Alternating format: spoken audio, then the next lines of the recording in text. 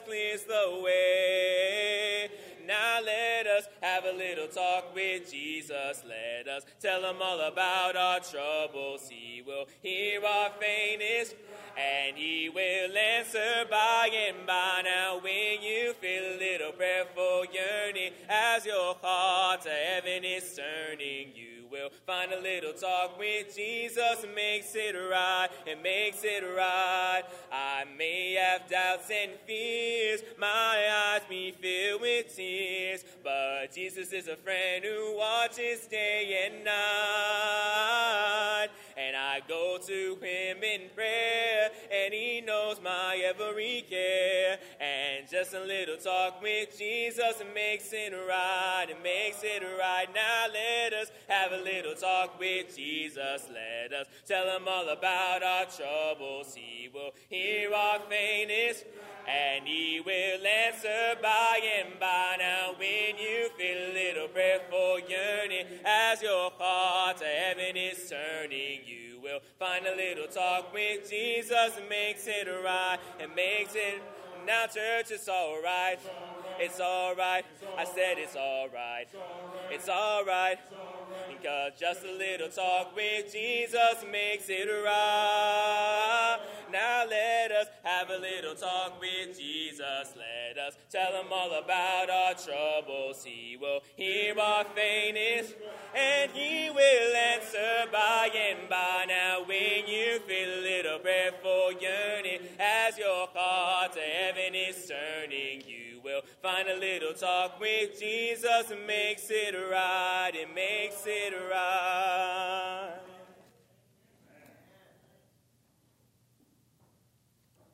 Good morning once again, church. Our scripture reading for this morning worship service will be read from 1 Corinthians chapter 3 and verses 1 through 6.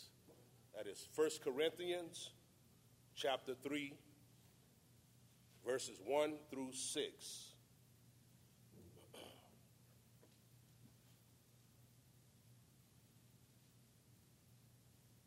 Once again, 1 Corinthians chapter 3 and verses 1 through 6. And if all found, it reads, And I, brethren, could not speak unto you as unto spiritual, but as unto carnal, even as unto babes in Christ. I have fed you with milk, and not with meat. For hereto ye were not able to bear it, neither yet now are ye able. For ye are yet carnal. For whereas there is among you envying, and strife, and divisions, are ye not carnal, and walk as men? For while one said, I am of Paul, and another, I am of Apollos, are ye not carnal? Who then is Paul, and who is Apollos? But ministered by whom ye believe, even as the Lord gave to every man. I have planted, Apollos watered, but God gave the increase. I have just read 1 Corinthians chapter 3, verses 1 through 6. May the Lord add a blessing to the hearers and doers of his holy and divine word.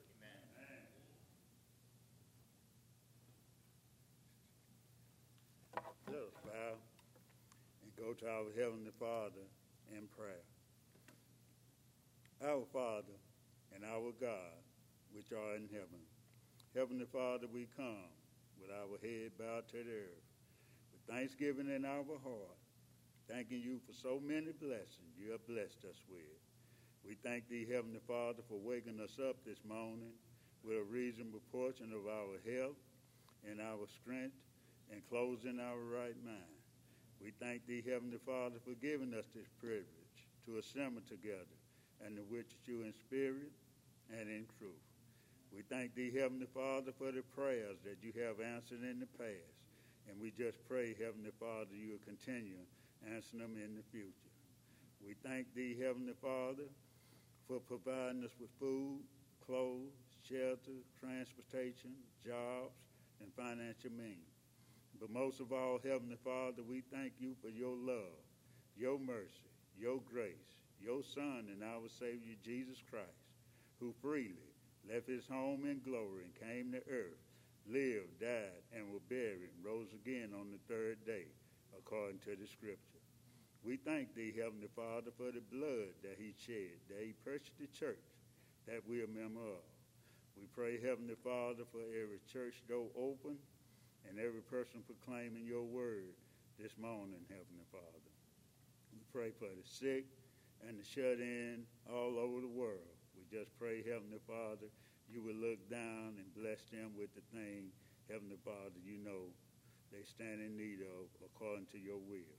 We pray, Heavenly Father, for each and every member and their family here at Inglewood Church of Christ. We just pray, Heavenly Father, you will look down and bless us with the thing, Heavenly Father, you know we stand in need of according to your will. We pray, Heavenly Father, you will continue to strengthen us where we are weak and build us up, Heavenly Father, where we are torn down. And Heavenly Father, when we think, say, or do anything contrary to your word, we pray, Heavenly Father, you will forgive us and won't hold it against us at the judgment bar. We pray, Heavenly Father, for the one that's traveling. We just pray, Heavenly Father, they'll get to and from their destination safe without any hurt, harm, or danger coming to them. We also pray, Heavenly Father, for the bereaved family all over the world. We just pray, Heavenly Father, you will comfort and strengthen those families in the way, Heavenly Father, that only you know how. And we pray, Heavenly Father, for the one that's walking in darkness. We just pray, Heavenly Father, they'll see the light and come to the light before it's everlasting too late. We also pray for our delinquent members. We pray, Heavenly Father, they'll come back and repent before it's everlasting too late. And we pray, Heavenly Father, for the one that had the desire to be here, but for some reason wasn't able to be. And we pray, Heavenly Father, for every church door open, every person proclaiming your word this morning, Heavenly Father. And we pray, Heavenly Father, that we'll continue loving each other more and more each day. And we just pray, Heavenly Father, we'll become better Christians today than we were yesterday.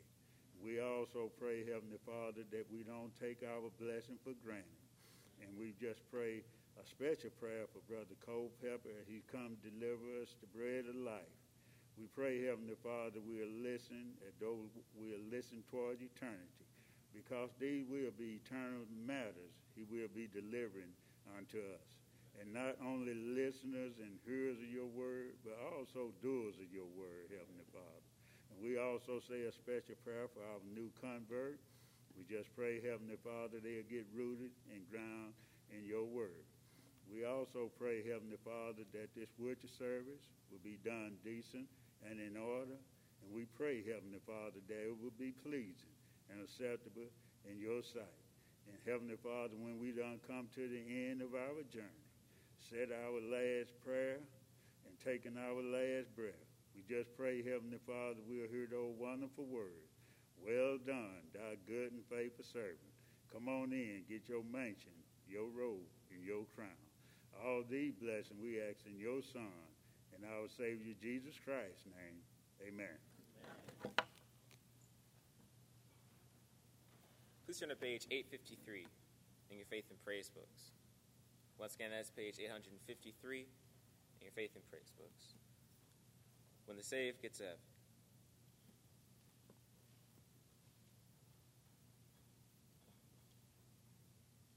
Once again, that's page 853.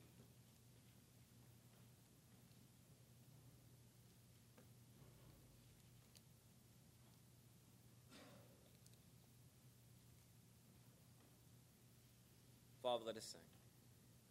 Sing the wondrous love of Jesus. Sing his mercy and his grace. In the mansions bright and blessed, he'll prepare for us a place. Oh, when the saved get to heaven, what a day of rejoicing that will be.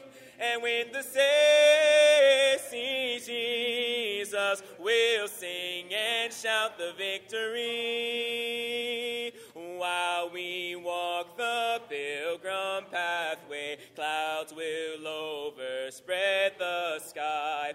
But when traveling days are over, not a shadow, not a sigh. Oh, when the Savior get to heaven, what a day of rejoicing that will be. And when the saints see Jesus, we'll sing and shout the victory. Let us then be true and faithful, trusting, serving every day. Just one glimpse of him in glory will the toils of life repay. Oh, when the saved get to heaven, what a day of rejoicing that will be. And when the saved see Jesus, we'll sing and shout the victory. Oh, when the saved get to heaven, what a day of rejoicing that will be. And when the saved see Jesus, we'll sing and shout the victory. Amen.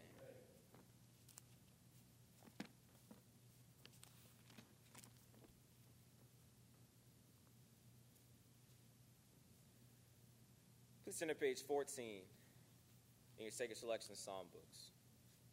Once again, that's page 14 in your Sacred Selection Psalm books.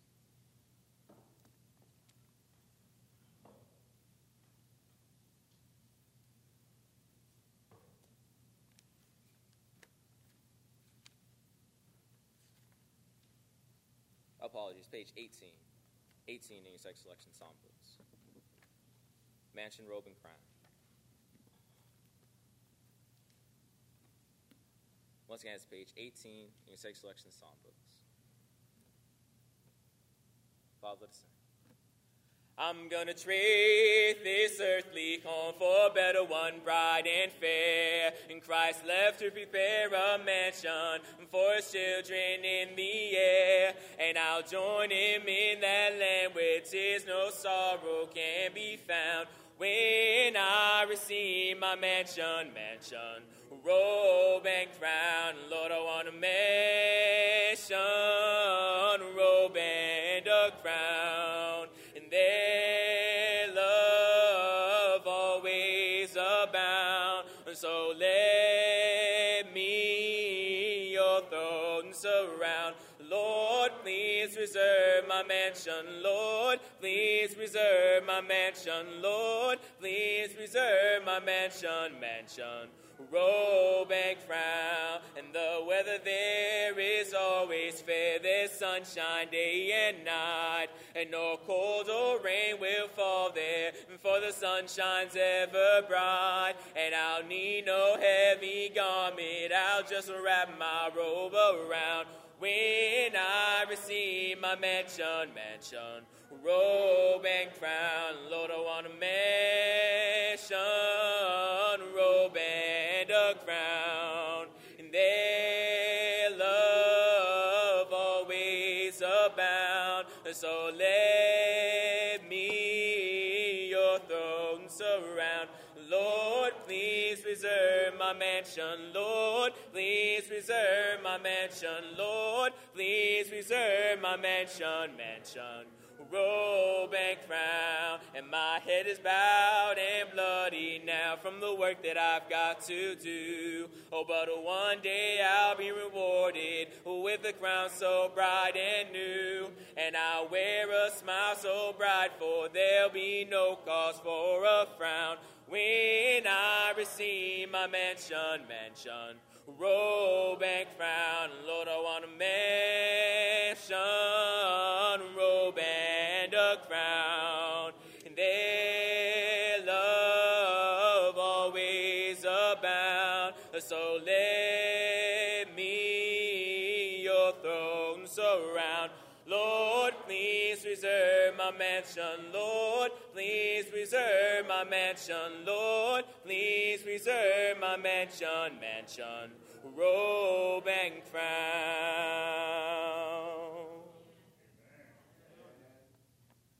Please turn to page 464 in your Faith and Praise books. Once again, that's page 464 in your Faith and Praise books. Because he lives.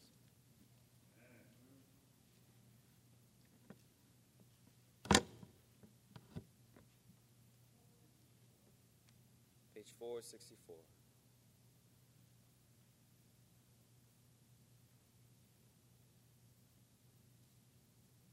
Father, let us sing.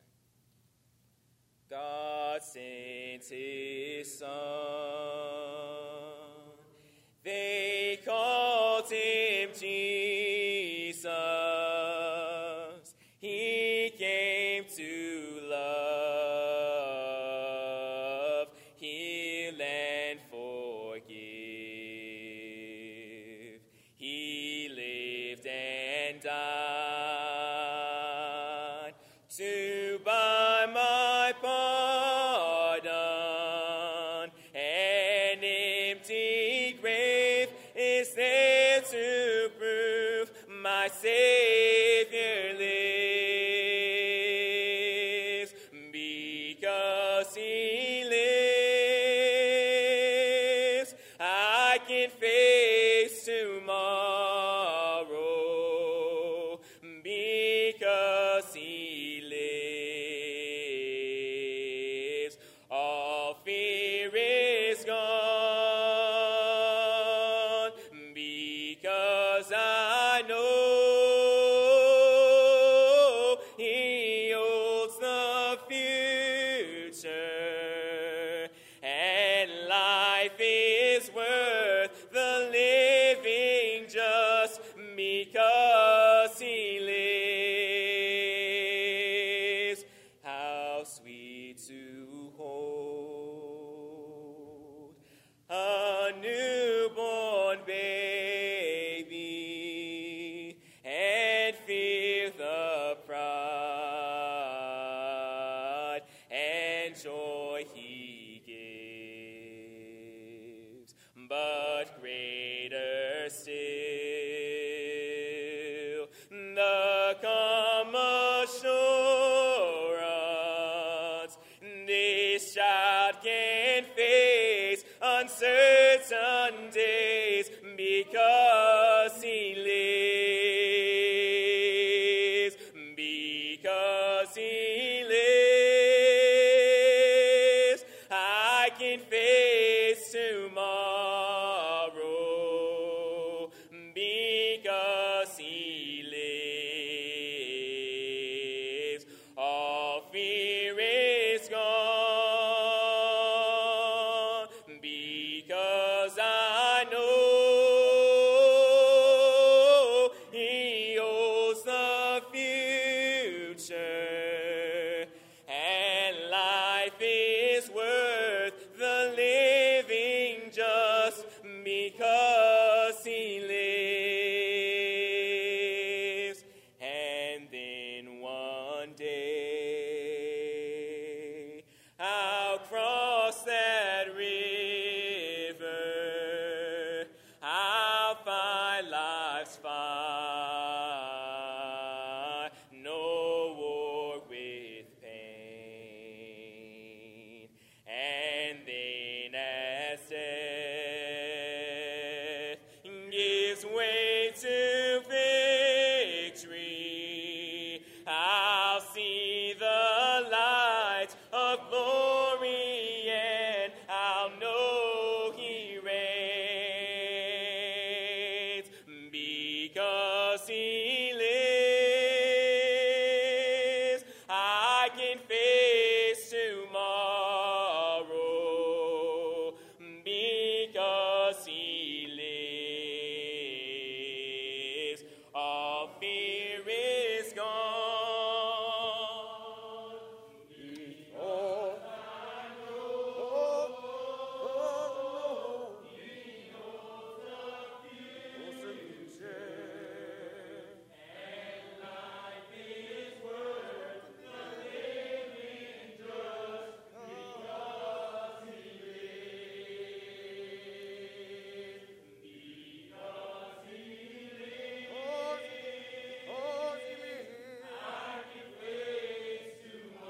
can face tomorrow.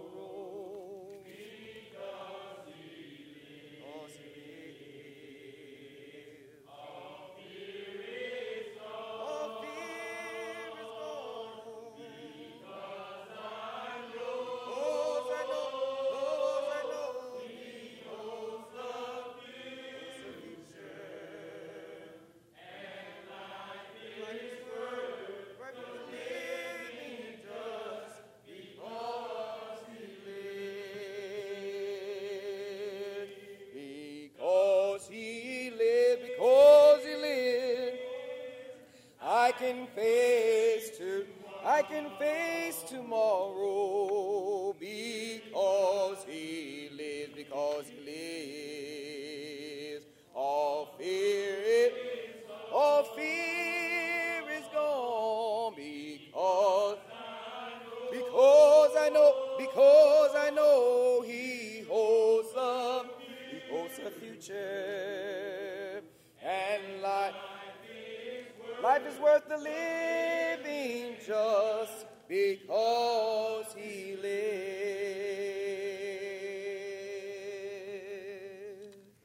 Amen. Because he lives, we can face tomorrow. That's a song that gets you ready to go to war, ready to fight the devil. Amen. Because he lives, we can face tomorrow. Amen. And we know that in that living, there is the understanding that we are being faithful. And we are being faithful unto death. So that we may receive that crown of life that fadeth not away. That's why we can face tomorrow. Because we know that God is the holder of not only those things of the past, but he's certainly the holder of those things of the future. And God says that he will forget our past because of our faith, and he will provide us with our future because of our hope. And our hope is in Christ Jesus. Because he lives, he died and rose again on the third day, resurrected from the grave after wrestling with the devil. The Bible says he took the keys of death. And now, because he lives, we can face tomorrow. I ought to preach on that, but that's not my sermon this morning. We are so thankful to God to be here this morning. Truly appreciate the song service that has been led by Anthony Jr. Did a wonderful job this morning. Really appreciate the scripture reading read by Brother Martin, and certainly the prayer that Brother Joseph led us into the throne of God. It is surely a blessing to be in a sound worship service where we can just worship God and focus on him, take ourselves out of the equation and let God be the whole problem. God is able to strengthen us, and so we come here at this place, to this building, to worship him, and to worship him in spirit and in truth. And so every Lord's Day, I pray that our minds are unified on the same thing, which is to give God the glory. Because there's nothing we could do of ourselves. It is God that giveth the increase.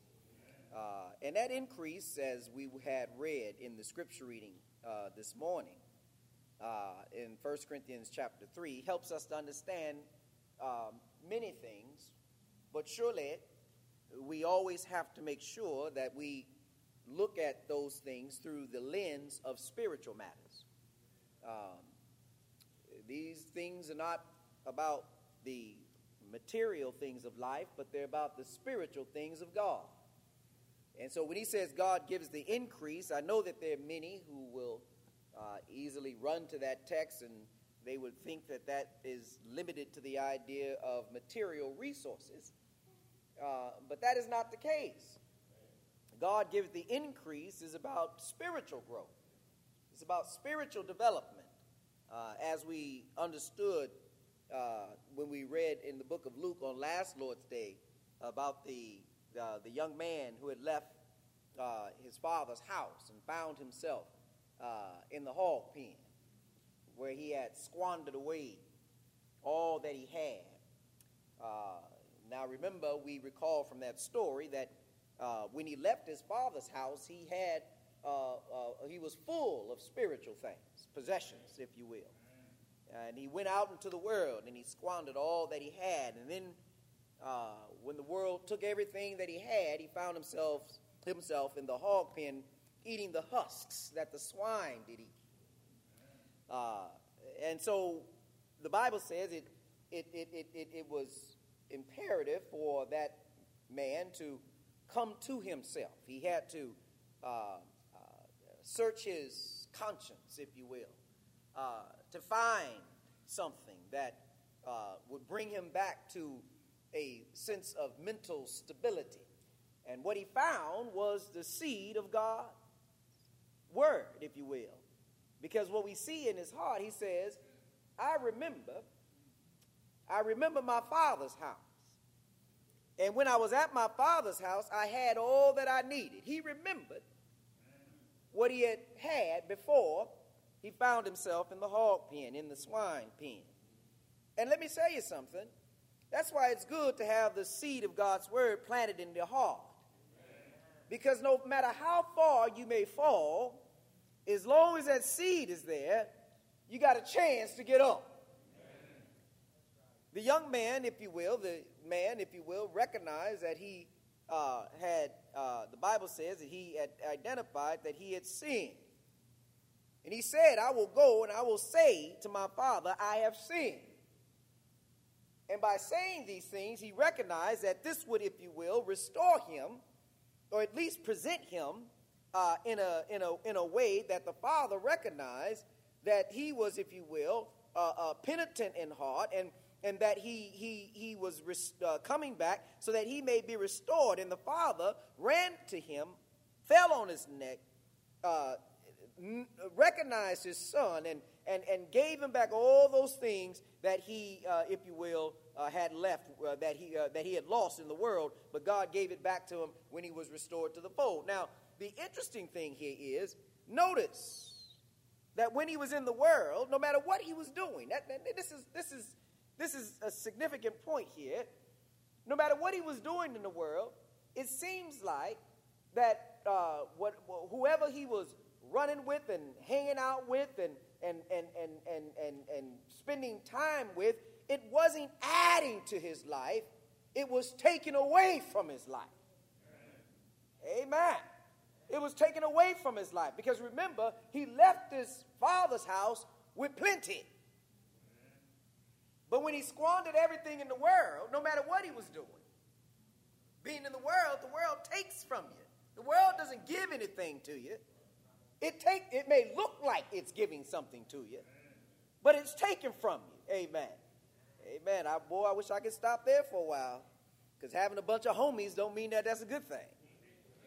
But anyway, I'll leave that for another time. But he found himself, because the world had taken all that he did have, and he found himself without anything. Amen. But when he went to the Father's house, God gave the increase. Lord have mercy. Give him back all that which he had when he left here. Put a ring on his finger. Put shoes on his feet. Put a cloak on him. Because these are the things that he had when he left here. Let me tell you something. We have to know that it is God that giveth the increase. Anything that's worth having is that which God gives. Amen. Amen. And so we see that story has many spiritual implications. We recognize that being out in the world, no matter what it is that you may be doing in the world doesn't give you anything that's sustainable. It only gives you that which is temporary. And that which is temporary will eventually be gone. And if we don't have the Lord, then what do you really have? You have nothing. And surely when you look at Amos, remember we read Amos chapter 8, and we looked at verses number 11 through 14, and we found that the spiritual idea of having things, when it comes to the idea of bread and clothing and shelter and even monetary things, wealth, he makes it very clear that there's a famine in the land. And the famine wasn't about how much money folk had. It wasn't about how much food people had on their table. It wasn't about how many different changes of clothes they may have in their closet or in their dresser drawers. It wasn't about any of that. It wasn't about the houses that they lived in. He said the famine wasn't about any of those things. It was about the word of God. It was about the seed. And that seed is the covenant. It is about the covenant. And when people don't have the covenant, let me tell you something, you can't grow without the covenant. Because God allows you to grow because the seed is within you. And that is the covenant.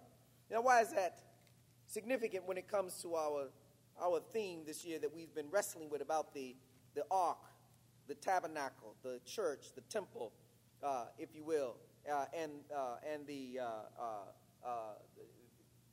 covenant being that thing which brings each of them together in that conversation. We've been talking about this because, let me tell you something, sometimes we get focused on the wrong things.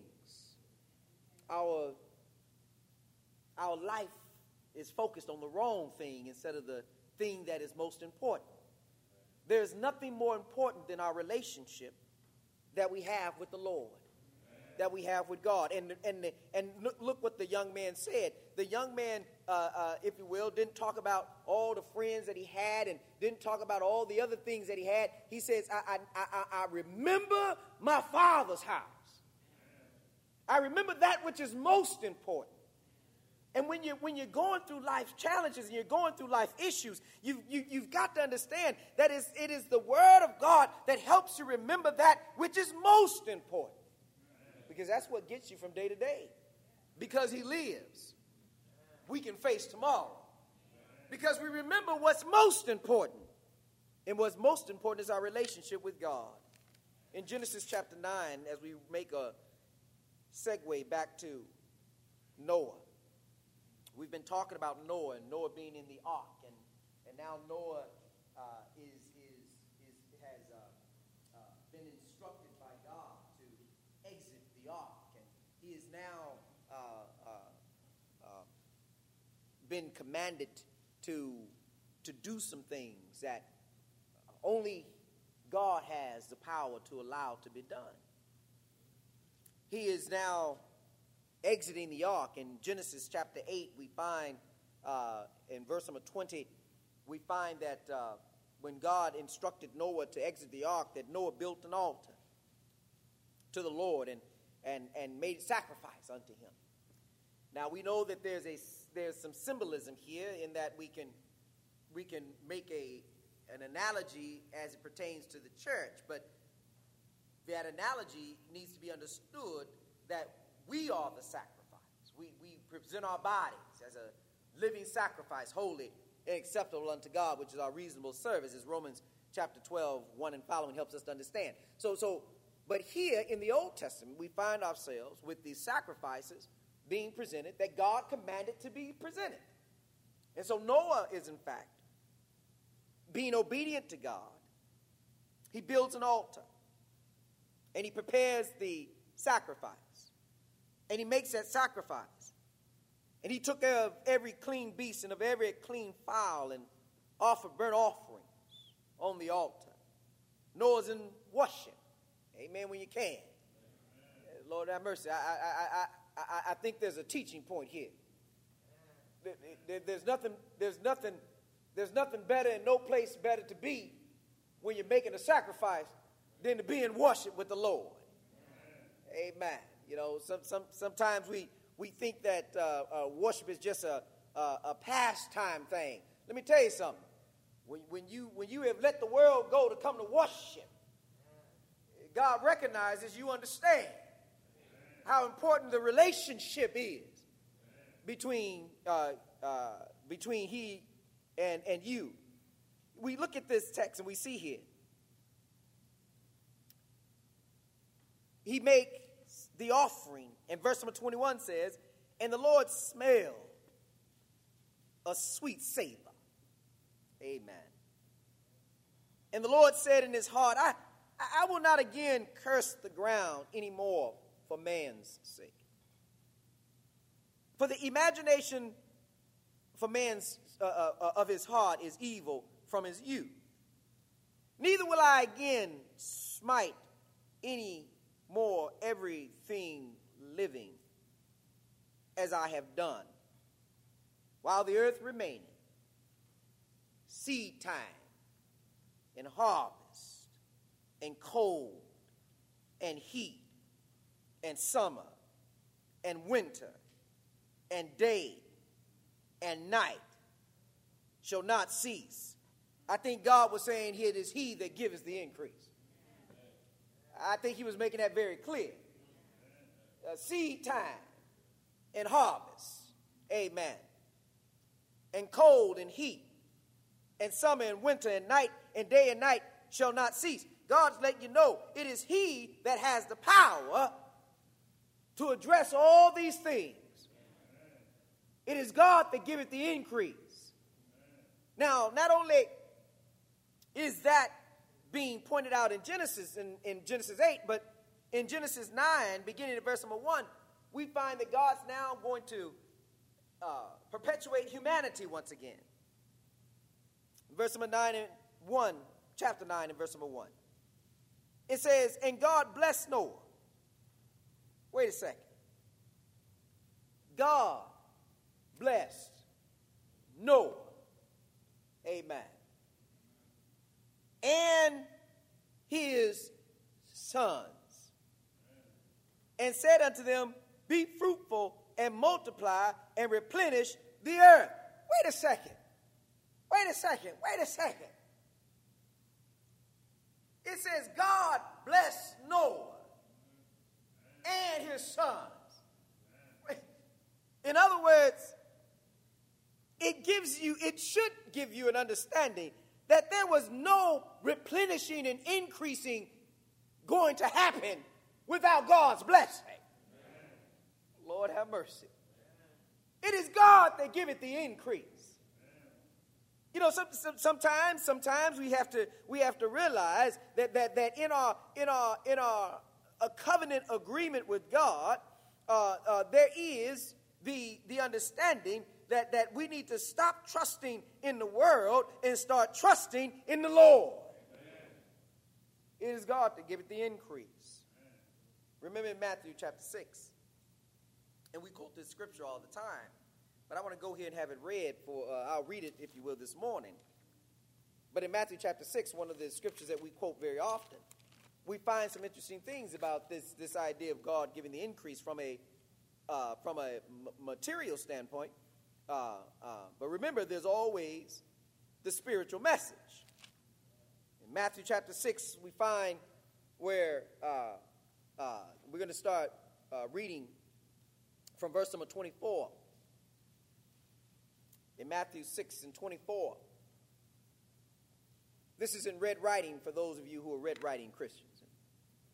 This is Jesus speaking.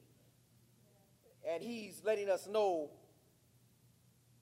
the significance of the covenant agreement that God has with man. Verse 24 says, no man can serve two masters. Amen. You can't serve two masters. You can't live in the world and frolic in the wilderness of the world and then try to run down to the church house to be all right. You can't serve both masters. If you are holding on to Christianity, and that is who you have become and that is who you are, you must hold on to that whether you're in worship or whether you're out there among those who are in the world. You got to hold on to who you are in your identity as a Christian. You can't serve both masters. You got to make a choice. You got to make a choice. And he says, no man can serve two masters, for either he will hate the one, and love the other, or else he would hold to one and despise the other. Ye cannot serve God and mammon. Mammon is an Aramaic word that deals with material things. In specific, it talks about money. But money can be a god, because that's what many people will throw themselves after. And they will give themselves to that rather than to give themselves to the Lord. But nevertheless, verse number 25 says, therefore I say unto you, Take no thought for your life, what ye shall eat. Notice here the spiritual idea. Take no thought for your life, what you shall eat and what you shall drink and what you shall, nor yet for your body, what you shall put on. Is not the life more than meat and the body than raiment? Let me tell you something. There's a spiritual message here. There's a prioritization of what's important in the life of people. When God allowed Noah and his sons to exit the ark, if you will, the first thing that they did, God, if you will, shows Noah going to worship. There is some spiritual matters that must be prioritized in our lives. Noah made sure that God recognized that he was going to hold on to his covenant as best he could. The Bible says that the sacrifices that he made came up before God as a sweet-smelling savor. Let me share this with you. When one comes out of the world, when one, if you will, lets go of the things of the world and turns toward the Lord, your life becomes a sweet-smelling savor unto the Lord. Because you are now that spiritual sacrifice. Amen. You've come out of something, if you will, that God found despicable, and that God, if you will, recognize as being full of evil. Amen. That God, if you will, desires for all to leave and to come into the light. He desires for us to come out of the darkness and be translated into the marvelous light. These are the things that God desires. And so when one comes out of the world, amen, and comes into Christ, you are now presenting yourself as a living sacrifice, and you are a sweet-smelling savor unto the Lord. Every child of God becomes that when they come out of the world, a sweet-smelling savor. The master teacher would go on and say, look, isn't the body more than this? The material things, the meat, the drink, the raiment you will be putting on. Verse number 26. He makes it very clear. Let me make an analogy here. The young man's issue, the one that was in the hall, was deeper than just the fact that he squandered everything that he had. Because you have to realize that the Bible says he had to come to himself. It was deeper than just squandering what he had. The depth of his conscience had forgotten the source of the blessing from which it had came. He had to come to himself to recognize everything that he had, everything that he ever possessed. It was a blessing from the Lord. And he had wasted it in the world. He had to come to himself. And I'll tell you right now, every one of us in here who obeyed the gospel had to come to ourselves. Y'all might well say amen when you can. Because we all out there in our own individual, personal hall beings. Well, y'all see that coming in. That's where we came from. Don't look at me. All have sinned. Romans 3:23. And fallen short of the glory of God. While we were yet in our sins, Christ died for the ungodly. That's all of us. We all had our own personal private hall pens. Some of us had penthouses in our hall pen. But we had to come to ourselves. Amen. We had to come to ourselves. We had to realize that this is not where we want to be. This is not where we want to be. And somewhere along the line in our journey, we heard the gospel. We heard the covenant of God being spoken. And you know what it triggered? It triggered that seed.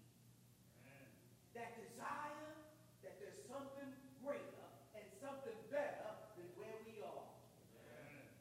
And when the word was spoken, and that's what the Bible says, that's why we're called the church. That's why we're called the ecclesia. That's why we're called the called out ones. That is how God has identified us, because when the gospel, when the covenant of God is spoken, and there's a soul that is seeking the Lord, that soul hears the gospel, and it triggers something within that soul. And that soul says, I'm going to my Father's house.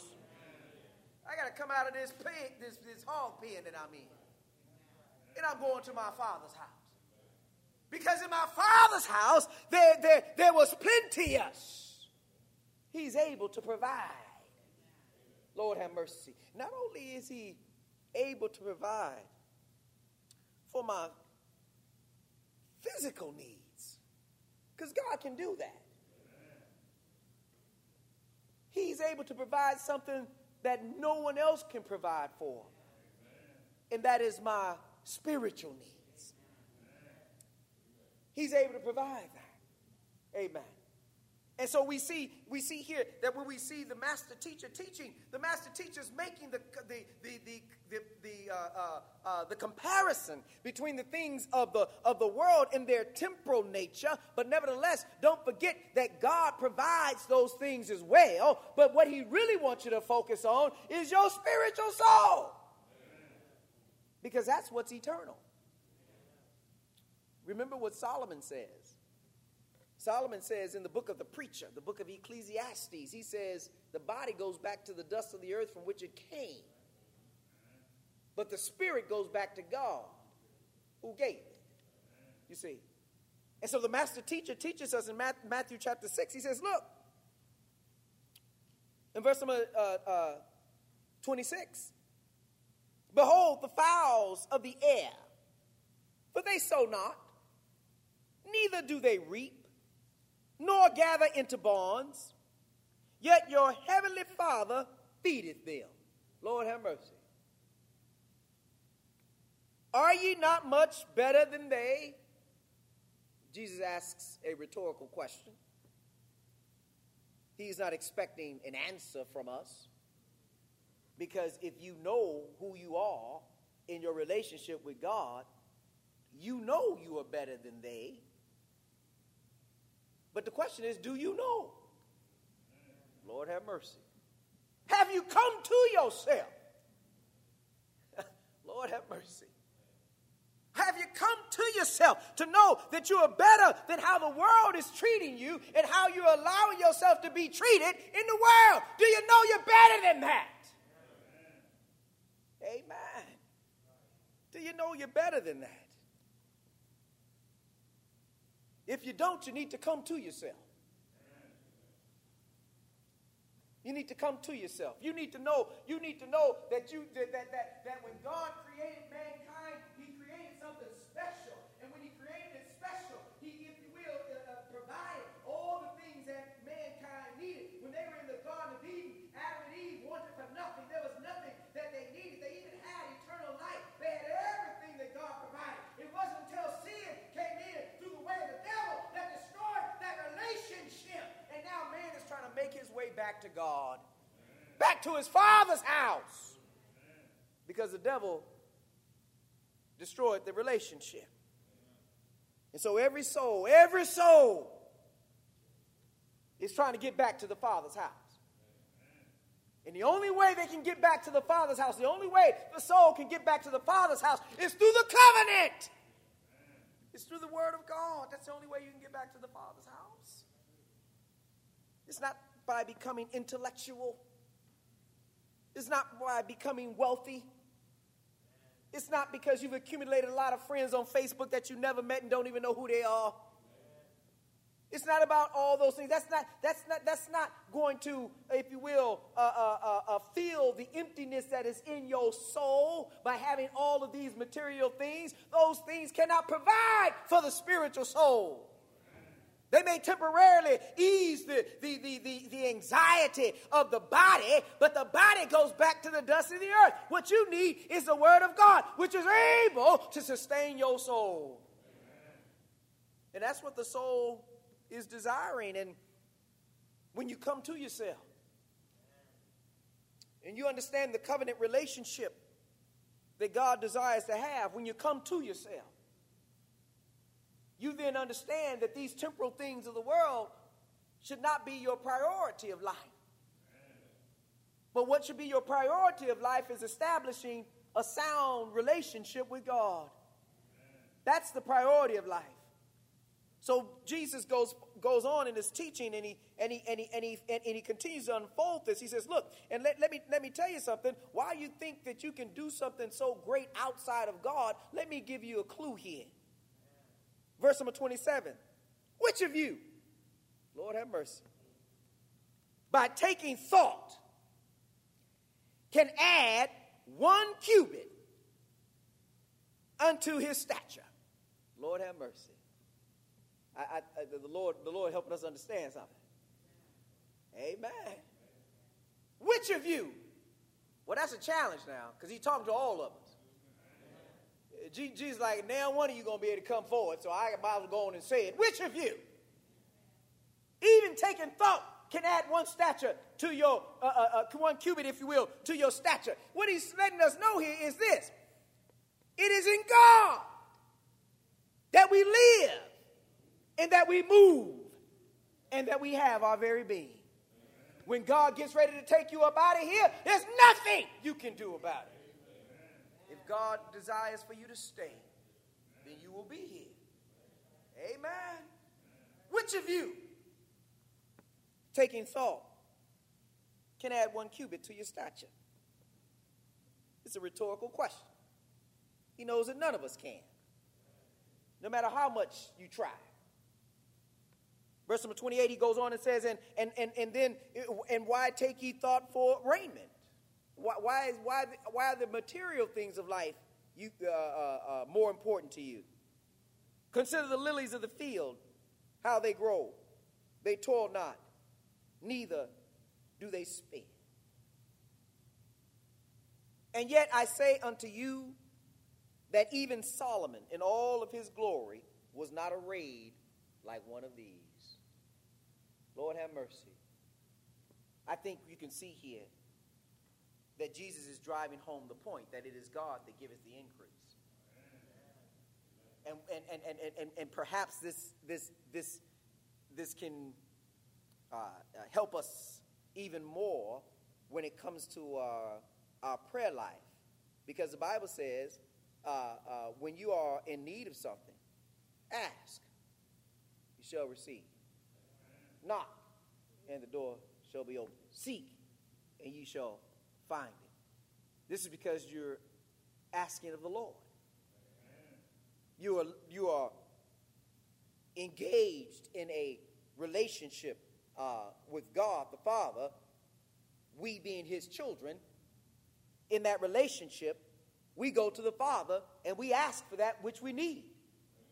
And God says he is able and willing to supply all of our needs. Now, not your wants, but your needs. And so we find ourselves here. Where Jesus goes on, he says, and he uses Solomon, and you have to understand the analogy of Solomon. Surely, those of you who have been engaged in reading the Old Testament, you surely know that Solomon, even in today's standards, and I will make the argument here, if you will, that those who consider themselves to be the richest men in the world today, or woman in the world today, I could make the argument that what Solomon had, if you will, dwarfs all of what the riches are today. None were arrayed like Solomon. Amen. And so what you find is that the wealth and the riches that Solomon possessed, if you will, was far and vast and beyond what we even can consider wealth today. But he said, with all that Solomon had, with all that he had, what God provided for the lilies of the field, what God provided for the fowls of the air, what God provided for these living creatures of his, was more than what Solomon actually physically possessed. what's important about this is that God is saying that the increase that he gave for his creation was more important and more valued than the material things that Solomon actually possessed. It is God that giveth the increase. The things of God is what's most important. Not the things of the world, but the things that are of God. Jesus would go on and say, verse number 30, wherefore, if God so clothed the grass of the field, which today is, and tomorrow is cast into the oven, shall he not much more clothe you, O ye of little faith? O ye of little faith. How does faith come? Romans 10 and 17. So then faith cometh by hearing, and hearing by the word of God. And the word of God is the covenant. Our faith is built up. Our faith and trust and confidence in God is built up because of the covenant. But O ye of little faith. I often hear, and I know it is because each of us are on our own trajectory of growth and maturity in the Lord, but I often hear, even in prayers today, they'll say, I pray, Lord, give me more faith. And in my mind, in my spiritual mind, I'm saying, read the covenant more. Because that's how God increases your faith, right? It doesn't come by osmosis. Amen. It comes by studying God's word. That's how we increase our faith. We read the stories of those who have been in challenges of life, if you will, trials and tribulations of life, faithful people of God trying to do that which was right in the eyes of God. Yet the world may have knocked them down and challenged them in their journey, but yet they still got up to continue to pursue the covenant and the relationship with God. These things are written for our learning. Romans 15 and 4. That we through patience and comfort of the scripture might have hope. When one wants faith, you need to go to the covenant to increase your faith. To increase your faith. And by going to the word of God, going to that covenant, we read the things that we need to understand so that we can become better than what we are. Look at the text once again in Matthew chapter 6. He goes on and says, verse number 31. Therefore, after he says, O ye of little faith, therefore take no thought, saying, what shall we eat? Or what shall we drink? Or whether withal shall we be clothed? Now notice something here. I'll keep coming back to the hog pen. Because thought here is addressing the same issue that was going on in the hog pen. The conscience of the man that was in the hog pen. He had to come to himself. Lord have mercy.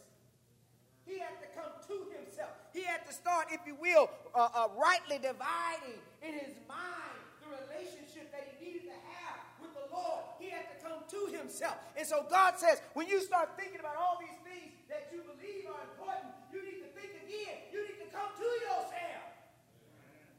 To see that there's nothing more important in your relationship with God. Why think about raiment? Why think about food? Why think about these things? Notice that the young man says, the man that was in the hog pen, notice what he says. He says, in my father's house, there was plenteous. And my father had provided the things and the necessities of my spiritual life that I needed. It was in my father's house. Amen. Not out in the world. He had to come to himself. It wasn't in the world. It was in my father's house. Amen. In the world, there's a famine going on. It's not about a famine of how many houses you can live in and how many cars you can buy, how much money you can have in the bank, how many changes of clothes you can wear. That's not the famine. The famine is God's word. What use is it to have all those things and an abundance of them and not have your relationship with God right? That's the story. That's the importance of it. That's the significance of it. You got to come to yourself. Therefore, take no thought. Come to yourself. Take no thought saying, what shall I eat, or what shall we eat? Or what shall we drink? Or wherewithal shall we be clothed? For all these things do the Gentiles seek. Now, I got to point this out here because he's making an example of those who were following after Christ, even those who had the Jews who had a relationship with God at that time, those who were listening to Christ and changing their lives at that time, versus those who are identified as Gentiles who were still worshiping after idol gods. So he's making an analogy here. All those things do the Gentiles seek. For your heavenly Father knoweth that ye have need of all these things. But, wait a minute now. But, Lord, I don't have enough food. I know that. I need some place to live. I know that. Can I get a change of clothes? I know that. But, Lord have mercy. Seek ye first the kingdom of God and his righteousness. Seek the covenant. Seek the proper relationship that you ought to have with God, that your soul needs to have with God. Seek that first, and the bread that you need, and the clothing that you need, and the shelter that you need. I can take care of all of that. That ain't an issue. Your soul is what's more important. Seek ye first the kingdom of God and his righteousness. And all these things shall be added unto you. Paul says to us in Romans 1:16, he says, I'm not ashamed of the gospel of Christ, for it is the power of God unto salvation to all those who believe, to the Jew first, and also to the Greek. That's dealing with the Gentiles. For therein is the righteousness of God, revealed from faith to faith, for it is written, the just shall live by faith. Jesus says, seek the righteousness of God first, before all of these things that God can bless you with in the world. Seek ye first your relationship with God, the right relationship with God. Seek the kingdom of God, which is the church of the living God, the pillar and ground of the truth, which is the body of Christ. Ephesians chapter 1, verses 21 and following. Seek ye first the kingdom of God. Seek ye that which God is going to save in the end time. 1 Corinthians 15 and 24, when Jesus says he's going to deliver up the kingdom. And once again, he's going to be all in all and overall. That is God the Father. Seek ye first the kingdom of God and his righteousness, and all these things shall be added unto you. And then verse number 34, take therefore no thought for the morrow. For the morrow shall take thought for the things of itself. Sufficient unto the day is the evil thereof. What you need to be focused on is getting your relationship right with God. Because see, tomorrow is another evil day coming. Another evil day is coming. And the question is whether or not is that evil day the day that you lose your existence on this time side of life. If you die in your sin, where he is, you cannot come.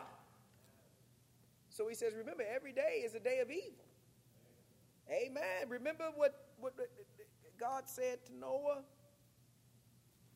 as we close out in Genesis, back in Genesis, and not close out in Genesis, but we go back to Genesis to get ready to close out. Amen. See, some of y'all got too hopeful. I have to clear that up. We almost done. But look what he says. God says in verse number 21 in Genesis 8 and 21, there's your connection. He says, look, and the Lord smelled a sweet savor. And the Lord said in his heart, I will not again curse the ground anymore for man's sake, for the imagination of man's heart is evil from his youth. Let me tell you something. Every day has plenty of evil in it. And you know why it has plenty of evil in it? Here it comes. Because we here. Because we here. There's always, devil has always given the opportunity for man to do evil, to do wrong. Every day. Sufficient. There's a sufficiency of evil in every day. Because we here. That's why we have to seek the kingdom of God first. And that kingdom is grounded and based on the covenant. All right. 1 Corinthians chapter 3. Now I'm in my closing.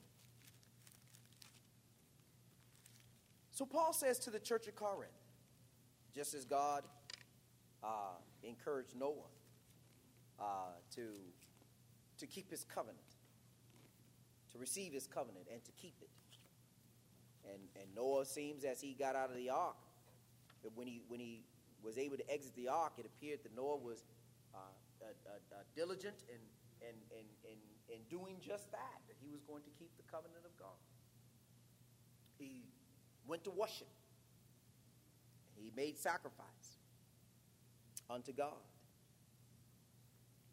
In 1 Corinthians chapter 3, Paul writes to the church of Corinth, and he's suggesting to them that the thoughts of their minds, the spiritual things that's hindering them from being who God desires for them to be, is because they are still fixated on the things that are of the world and not the things that are of God. And that's where the challenges come in. Because when we are fixated on the things of the world, that's where evil creeps in. Evil comes through that channel. Evil doesn't come through the spiritual channel of God. Evil comes through the things of the world that appeals to and in some ways we allow to appease the flesh. That's where evil comes. It comes through that channel of life, and that channel of life is opened based on our carnal mind, based on where we are in our spiritual consciousness. If we have yet to let the word of God, if we have yet to let the covenant of God be placed in our hearts, as Hebrews 10 helps us to understand, if we have yet to let the covenant of God's word, if you will, be placed in our hearts, then what happens is that the carnal mind still rules. Because the spiritual mind has not taken shape. It has not taken shape yet. Because the word of God is not being allowed to shape and to mold us. Remember? Paul tells Timothy, he says, look, all scripture is given by the inspiration of God. And it is profitable for doctrine, which is teaching, for reproof, exposing, for correction, direction finding, for instruction in righteousness, that the man of God may be perfect and truly furnished unto all good works. The covenant of God is essential when it comes to us developing the spiritual Christian conscience that's able to save our soul. It's essential. So Paul says to us, he says, look, and I, brethren, could not speak unto you as unto spiritual. You see, he makes it very clear. You can't make this stuff up. He's like, there's a distinction between having a carnal mind and a spiritual mind. He said, there's a distinction between the two. The spiritual mind is that mind that comes from, let me tell you something, trials and tribulations, but yet still hold on to God's unchanging hand. That's where the spiritual mind comes from. See, you're not going to just stumble into a spiritual mind. Oh, no. That's not how it works. Oh, Lord have mercy. Y'all know there's scripture for this, right? There's scripture for this. Go to Hebrews. I quoted some text, but go to Hebrews chapter 5. You just don't stumble into a spiritual mind. That's not how this happens, amen. You've got to put this thing to work. Amen. You got to work on this stuff. That's how. Look, the Bible says in Hebrews chapter 5, and I'm going to drop down, if you will, verse number 9 here. In Hebrews chapter 5 and verse number 9, just to give a little more context. I don't need all of this, but I'll give you as much as I can without taking too much more time. Hebrews chapter 5, verse number 9. And he says, and being made perfect, this is Christ, he became the author of eternal salvation unto all them that obey him. Okay, I think we all know that that's Christ. And he goes on and says, and called of God and high priest after the order of Melchizedek, of whom we have many things to say and hard to be uttered, seeing ye are dull of hearing. For when for the time ye ought to be teachers. Now understand, teachers here is dealing with someone who has matured in the faith. They have gone through some stuff. They've been in battle with Satan. Oh yes, fighting on a day-to-day basis, holding on to God's unchanging hand through it all. These are the ones who become teachers, amen. You don't just fall into the spiritual idea of being a teacher. You fight through some stuff. You struggle through some stuff. And you hold on to God's unchanging hand. You put your armor on. You keep it shining so that you can fight a good fight of faith. These are the struggles that we have in our lives. Remember, when you look at the Revelation text and you see John, we quoted it last Sunday, but when you look at the Revelation text and you see John and the angel is saying to him, do you know who these are under the altar? Remember what he says about them who are under the altar. These are they that have come out of trials and tribulations. You got to fight this fight. You don't fall into spirituality. You grow into spirituality. Amen. That's why the devil knows who to mess with. Amen. He don't want to fight you when you hard-headed spiritual person. He want to get some of those who weak in the knee, who haven't taken this. Lord have mercy. Boy, I can spend some time there. But when you have reason of use, let's go on. Reason of use. Of whom he says, verse number 12 in Hebrews 5 and 12, for when for the time ye ought to be teachers, ye have need that one teach you again, which be the first principles of the oracles of God, and are become such as have need of milk and not of strong meat. You see, there's a distinction between those who have a spiritual mind and those who have a carnal mind. The struggle is real. Growth is necessary in order for you to defend yourself against the wiles of the devil.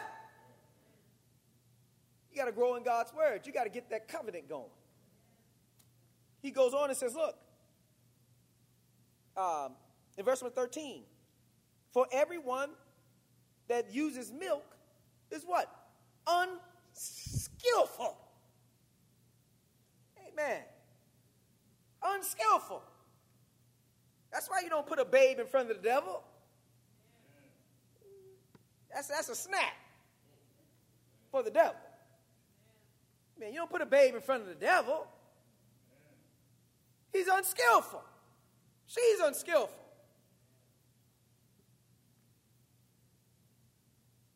But he says it's because they haven't been exercising their spiritual heart in that which is righteous. Remember, Jesus says, seek ye first the kingdom of God and his what? Righteousness. It's just not because God wants you to just seek his righteousness just because.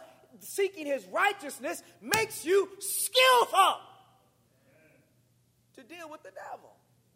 The devil's been around a long time. And his tricks are still here. Call them scandalons, traps, and whatnot. But when you become skillful in God's word, he says, for everyone that uses milk is unskillful in the word of what? Of righteousness. For he is a babe. You see? And so when we talk about, as we were reading in Matthew and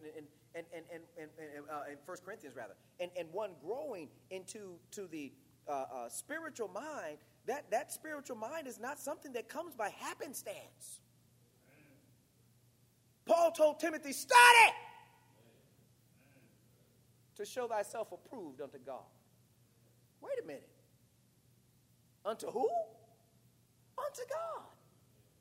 And that's the other thing. Oh, yeah, I'm going to drop this off. When you are living a Christian life, you're not trying to prove yourself to somebody else. You're trying to prove your life to the Lord. Because he's the only one that matters. Lord have mercy. We start trying to prove ourselves to each other, we're going to start judging one another. Oh, well, I don't think you reached this right. I don't think you did that right. Now, let me tell you something. I'm not here to please you. I'm here to please the Lord. Now, I love you, but I'm here to please the Lord. The struggle is me against the devil. Wickedness and evil that's trying to take me down, that's trying to take you down. The devil is patient. He just takes us down one soul at a time. One soul at a time. That's what his wickedness does. Notice that sin doesn't, under Adam, all died because of one man's offense. But now, because Christ went to the cross, the innocent Lamb of God that had no sin, no guile was found in his mouth. The innocent Lamb of God, the perfect Lamb of God that went to the cross of Calvary, marched up Golgotha's hill after being beaten and abused, spat upon, whipped in a court that was constructed for thieves and robbers and murderers. They took our Lord, our Savior, into that court. And they abused him. They stripped his raiment from him and put on him a purple robe and mocked him as if he were not a King of Kings, when he was in fact the King of Kings and the Lord of Lords. And the blessing and the beauty of it is that he went there willingly. Willingly. Because Jesus made it known. He says, no, you're not, that I could have called a legion of angels and took all of this out. And let me tell you something. He didn't need a legion. One was enough. One would have been enough. But he was just making a point that if I needed to be rescued, and if rescuing was the point of the matter, it wouldn't be hard to get up out of here. But that wasn't the point.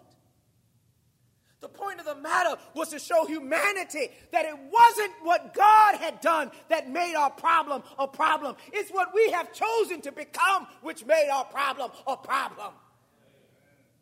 Because he became a man. Philippians chapter 2. He took on the form of a man, the form of a servant. He didn't think it robbery to be equal with God, but he knew that he had to take that distinction off and suffer as we suffer. so that he could be intimately, you would be able to intimately relate to the challenges of life that we go through. And surely, Hebrews says, since he has done that, he's able to secure us being tempted in every way that we are tempted. And so now, because of his death and his righteousness, we have a chance at everlasting life. Thank God. Thank God, because if it were not for Christ, all this would be for nothing. But Paul reminds us in Hebrews 5, and he goes on and says, look, he says, you have to stop being a babe, because a babe is still carnal-minded. A babe is still carnal-minded. A babe is still on milk and not consuming the strong meat. But if we ought to become teachers, or if we ought to become teachers of the world, and let me tell you something, don't get this twisted. Some of you think that being teacher here literally means that you have to be in front of some people in a classroom or something and giving instruction. Let me tell you something. Teacher in this text does not give you that singular meaning. Being a teacher means by the way you live your life among the people. They see who you are. Your life becomes a book that people read. As Paul says in 2 Corinthians 3, that we are epistles written among men, known and read of all men. They see who we are. Our lives become teaching. And we teach the world by how we live, how we struggle through things. But we hold on to God's unchanging hand. Being a Christian does not absolve us and somehow keep us from suffering. But in fact, becoming a Christian means be prepared to suffer. But in your suffering, as I get back to John, when John said, who are these under the altar? And the angel says, these are they who have come out of much trial and tribulation. But they did what? They washed their robes in the blood of the Lamb. This is what makes them distinctive. It's not that somehow they missed suffering because they became children of God. No, in fact, they suffered even more greatly. Because the devil doesn't want those who are in the world. He got them. He wants those of us who think we righteous, trying to be righteous. And that's why you can never get the devil out. Did I say you can't get the devil out the church yet? Can't get the devil out the church. The devil ain't going to be out the church. This is where he wants to be. Why he going to be? Look, I got them. I'm trying to get y'all folk who claim you're members of the church, that you have faith in God, that you're trying to live righteous lives. Those are the ones I want. I got those who are in the world. Amen. You ain't going to never get the devil out the church. That's where he going to be. Y'all need scripture for that? Please tell me y'all don't need no scripture for that. Because I'll go to Revelations. And I'll tell you where the devil's seat was. Revelations 1, 2, and 3 speaks about that the devil's seat was in the church. That's where the devil's seat is. Look to your left. Look to your right. Look up at the pulpit. Amen. Any one of us in here could be practicing devilish things. Amen. Amen. But the point is that we need to become teachers, and those teachers, God lets us know that in Hebrews 5, he says, look, these are they who have committed themselves to strong meat. It belongeth to them that are of full age, and full age here is not dealing with the number. It's not dealing with the number. It's not dealing with the number, because let me tell you something. There are folk who have been in the church for 40 years and still walking around like 2-year-olds. Amen. And then you got those who have been members of the body of Christ for maybe 2-3 years and stronger than anybody you ever want to know. You know what the distinction is? Whether or not they have committed themselves to the covenant. to study God's word and to apply it to their lives, to do his will. But strong meat belongeth to them that are of full age, even those who by reason of use have their senses, that is their conscience, their bodily sensory in all of its facets have been infused with God's word, where they have now brought that body into subjection. He says, have their senses exercised to discern both good and evil.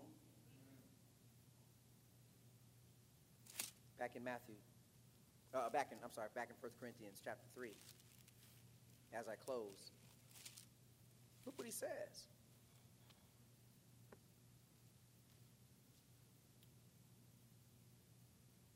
But as unto carnal, even as unto babes in Christ. You know what? I skipped the scripture, but I'll quote it for you. You remember Peter says, as newborn babes, desiring the sincere milk of the word, that you may grow thereby. So we know that it is, you have to grow into a spiritual life. And you do it because as newborn babes, you're desiring the sincere milk of the word that you may grow thereby. You have to grow into a spiritual life. It doesn't happen haphazardly. It is an intentional process of taking God's word and applying it to your life. And that's how it sticks to you. Amen. So Paul would say, in verse number 2 in 1 Corinthians 3 and 2, he says, I have fed you with milk and not with meat. For hitherto you were not able to bear it, neither yet now are ye able. So we can see where the Corinthians were. When you compare this to Hebrews, you know where they were when it comes to God's word. He's saying, look, you are still babes in Christ. You're still carnal minded because you're still allowing the things of the world to destroy you. You're still hanging on to those things of the world. And then he goes into this whole discussion about what he meant. Because then he goes in, he says, look, I have fed you with milk and not with meat, for hitherto you were not able to bear it, neither yet now are ye able, for ye are yet carnal. For whereas there is among you envying and strife and divisions, are ye not carnal and walk as men? So he lets us know what he means by the carnal mind. We're still very much susceptible to the influences that have been left behind by Satan when he caused sin to come into the world.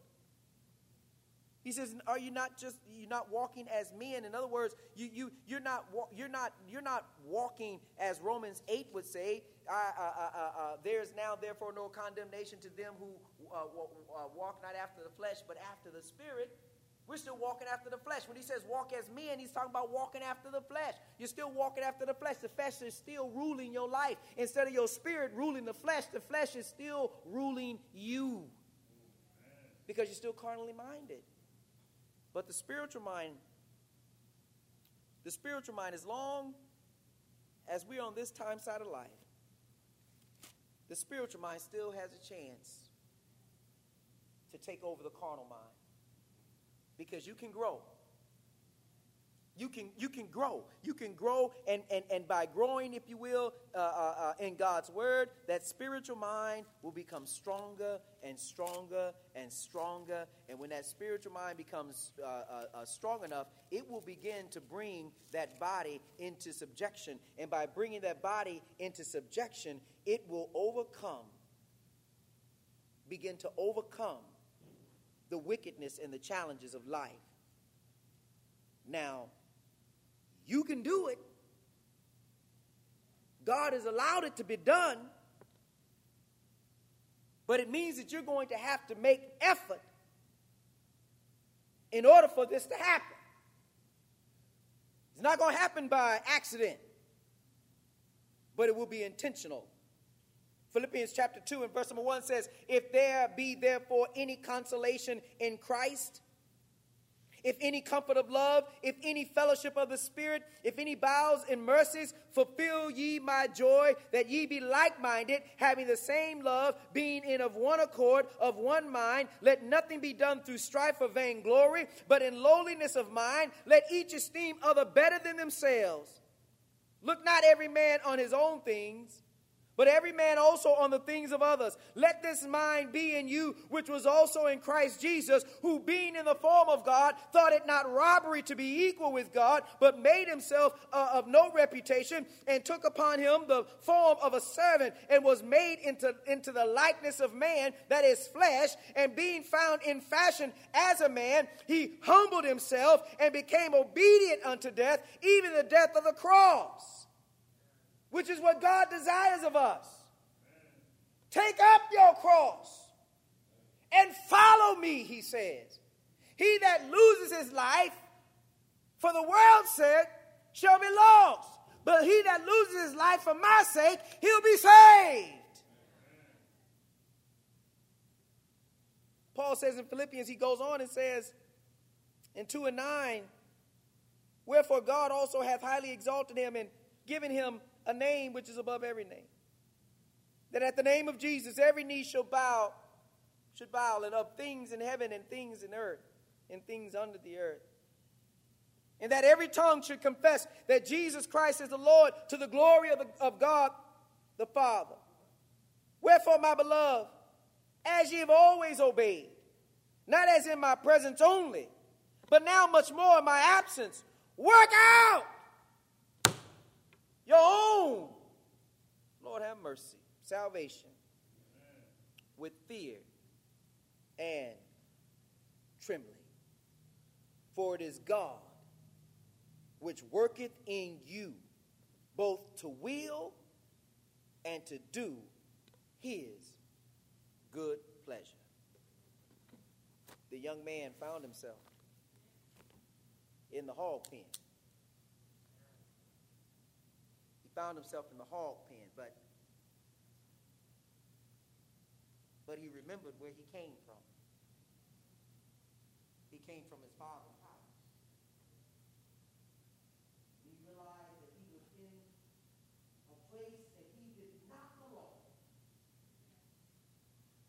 He recognized that he had to go and repent, make a confession to his father that he had sinned, that he had done wrong. And by doing that, the Father was already waiting on him to come back home. And the Lord is waiting on each of us to come back home.